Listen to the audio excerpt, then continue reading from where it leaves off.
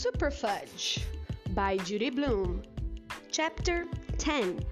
Santa Who?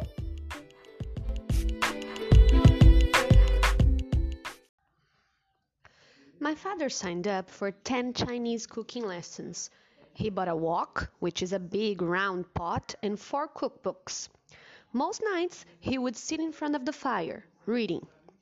"When you finish writing your book, maybe you can open a Chinese restaurant," I suggested. "I don't want to open a restaurant," Dad said, thumbing through the A to Z of Chinese cookery. "I just mentioned that because Jimmy Fargo's father used to be an actor and now he's a painter. So I thought maybe you were going for an advertising to writing to cooking." "No," Dad answered. "Cooking will be a hobby for me, not a profession." "Oh," I said. Then I added, I'd like to know what's going on, and sometimes you forget to tell me." "Nothing's going on," Dad said. He flipped through a couple of pages, then turned to Mom. "What do you think about making this for tomorrow night? Stir-fried chicken with green onions, mushrooms, water chestnuts, and a touch of ginger." "Sounds good to me," Mom said. "Cocoa and animal crackers sound good to me," Fudge said. He'd been very quiet tonight, stretched out on the floor with a pad of paper and a fat green crayon.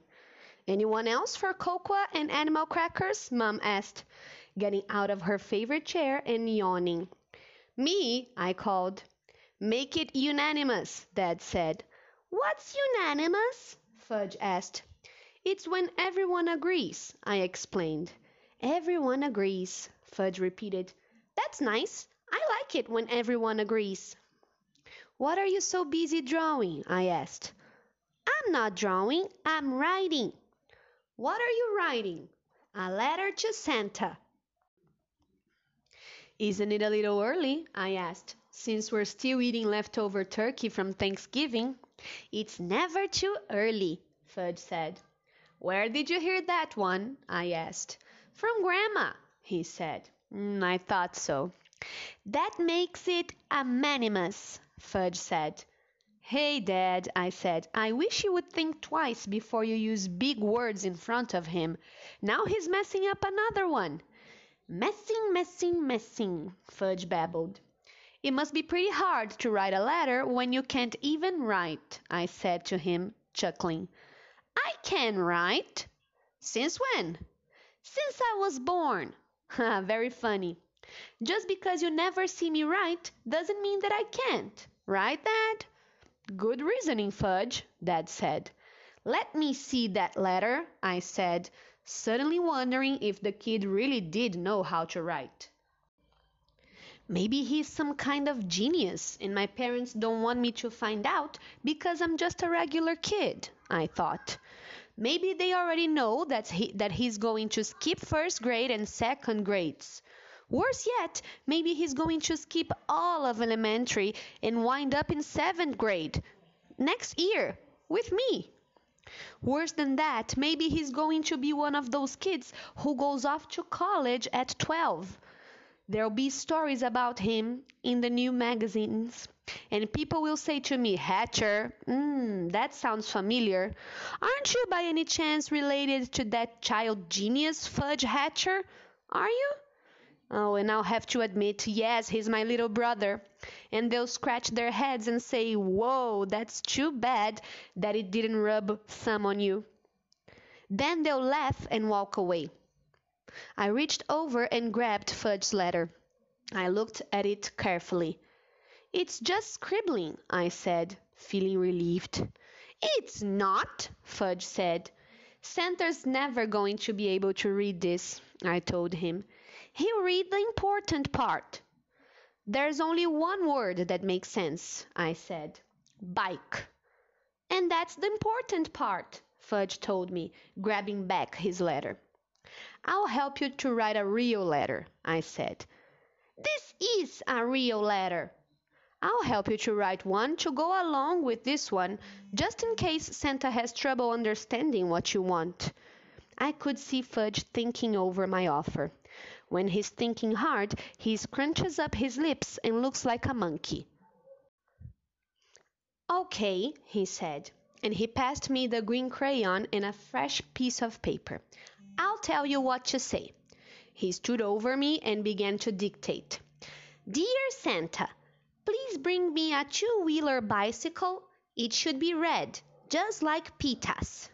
Oh, come on, I said. Be original. Ask for a blue bike or a yellow one. Red, he repeated, just like Pita's. And no training wheels. Training wheels are for babies. He paused. Go on. That's all. I'm finished. I can sign my own name. He printed Fudge in big letters at the bottom of the page. Aren't you going to write your last name too? I asked. Nope. Suppose Santa gets it mixed up. He won't. How do you know? There aren't that many kids named Fudge. But just in case, I'll put an age after my name. That way he'll be sure. Mom came back from the kitchen carrying a tray, and we all spread out on the floor and had cocoa and cookies. I'll mail your letter tomorrow, Dad told Fudge. Do you know Santa's address? Fudge asked. Yes, Dad said. And what is it? I can't remember, but I have it in my file, Dad said, and he and Mom smiled at each other. Daniel is asking for a bike too, Fudge reported 2 mornings later. So we'll be able to ride to school together. If Santa brings you a bike, I reminded him. Why wouldn't he? I'm a good boy. Aren't I a good boy, Mommy? I didn't wait for my mother to answer. There are a lot of kids who can't get what they want even if they deserve to get it. There are a lot of kids who... But why can't they get what they want? Fudge asked. Because toys and bicycles cost money, I said. So Santa doesn't have to pay? That's not exactly how it works, I said, gulping down my milk. Then how does it work? Ask Mom or Dad. They'll tell you. I gathered my books and zipped up my jacket. How does it work? Fudge asked. Hurry up, Fudgy, Mom said, avoiding his question, or you'll be late for school. When I got home that afternoon, I cornered my mother. I don't think it's a good idea for you to let him go on believing in Santa. He thinks you can get whatever you want just by asking. He doesn't know about people who can't afford to buy presents. You should do something about that. After all, you told him where babies come from. How can a kid who knows where babies come from still believe in Santa? I don't see what one thing has to do with the other, Mom said. But I do agree that sooner or later he'll have to learn that Santa is just an idea. She sighed. But for now, he's so enthusiastic and the idea of Santa is so lovely that Daddy and I decided it can't possibly hurt. So please, get along with us for a while, Peter. And I suppose you're going to tell Tootsie all about Santa, too. I suppose so, Mom said. Well, I think it's a mistake, I said. I turned and walked away. I couldn't remember ever having believed in Santa. When I was 3, I caught my parents stacking up presents under a tree. And by the time I was 5, I knew exactly where to look for the presents my parents thought they had carefully hidden from me. And this year, I already knew that I'd be getting a check from Grandma and a clock radio from my parents. I heard Mom and Grandma discussing that on the phone last weekend. Sometimes I think it would be more fun to be surprised on Christmas mornings. I wish my family would try harder to keep secrets from me. That night, after Tootsie had been put to sleep, Fudge got after the rest of us to write our letters to Santa.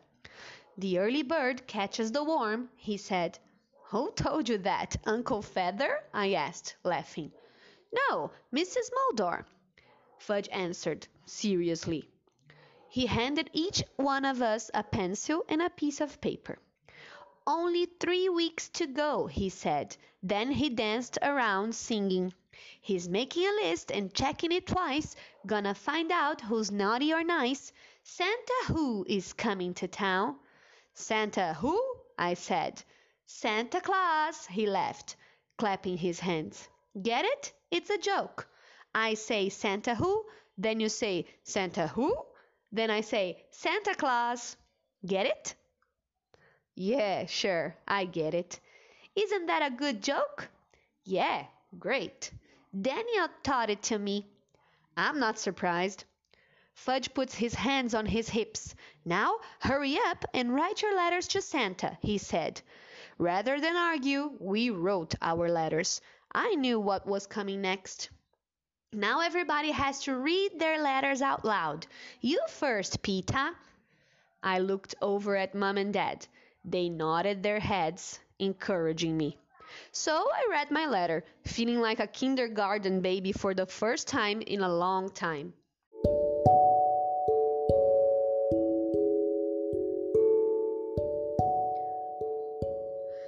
Dear Santa, please bring me one or more of the following items: a clock radio, a remote-controlled model airplane, a laptop computer, an MP3 player, and 6 CDs. Thank you very much. Sincerely, Peter W. Hatcher.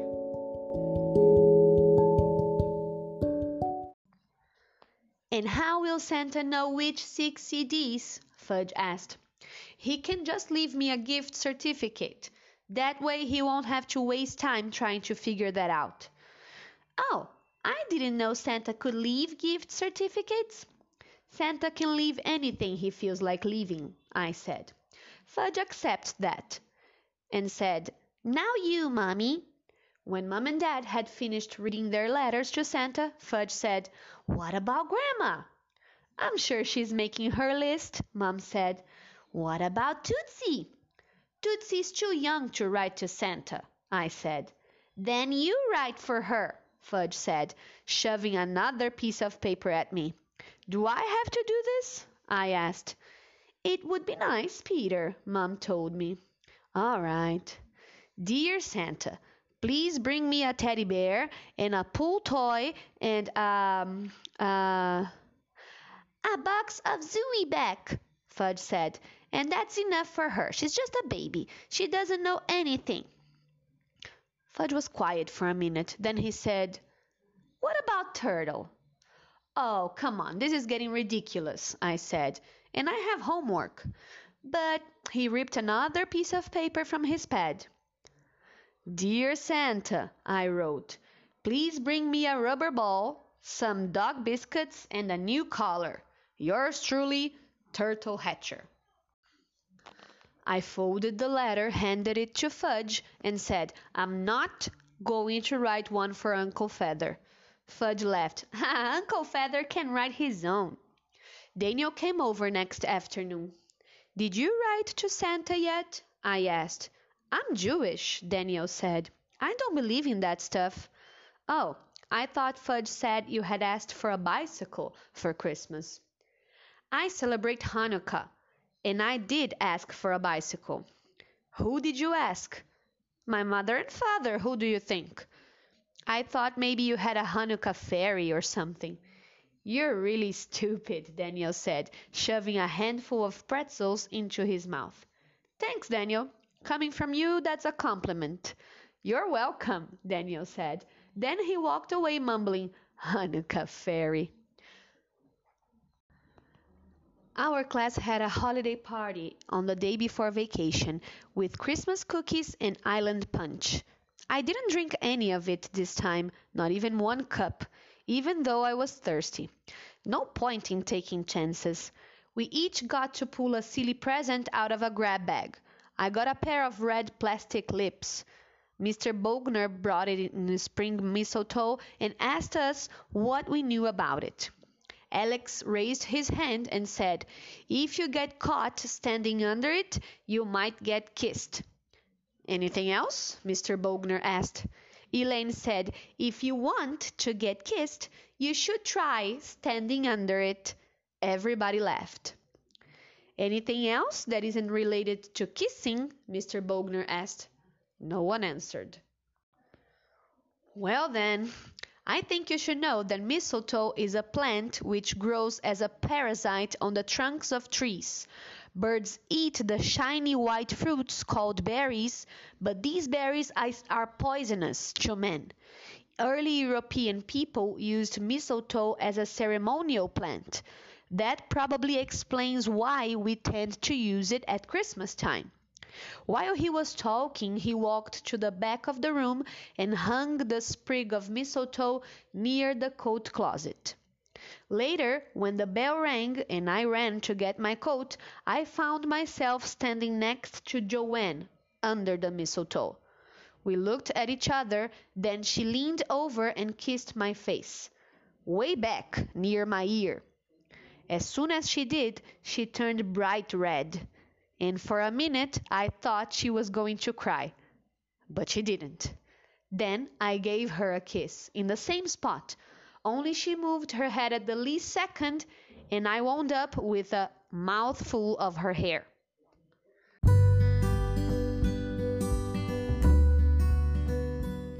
On Christmas morning, Fudge woke the rest of us before 6 o'clock. "I got it! I got it! I got it!" he shrieked. "A big red bicycle without training wheels! Thank you, thank you, thank you, Santa, wherever you are!"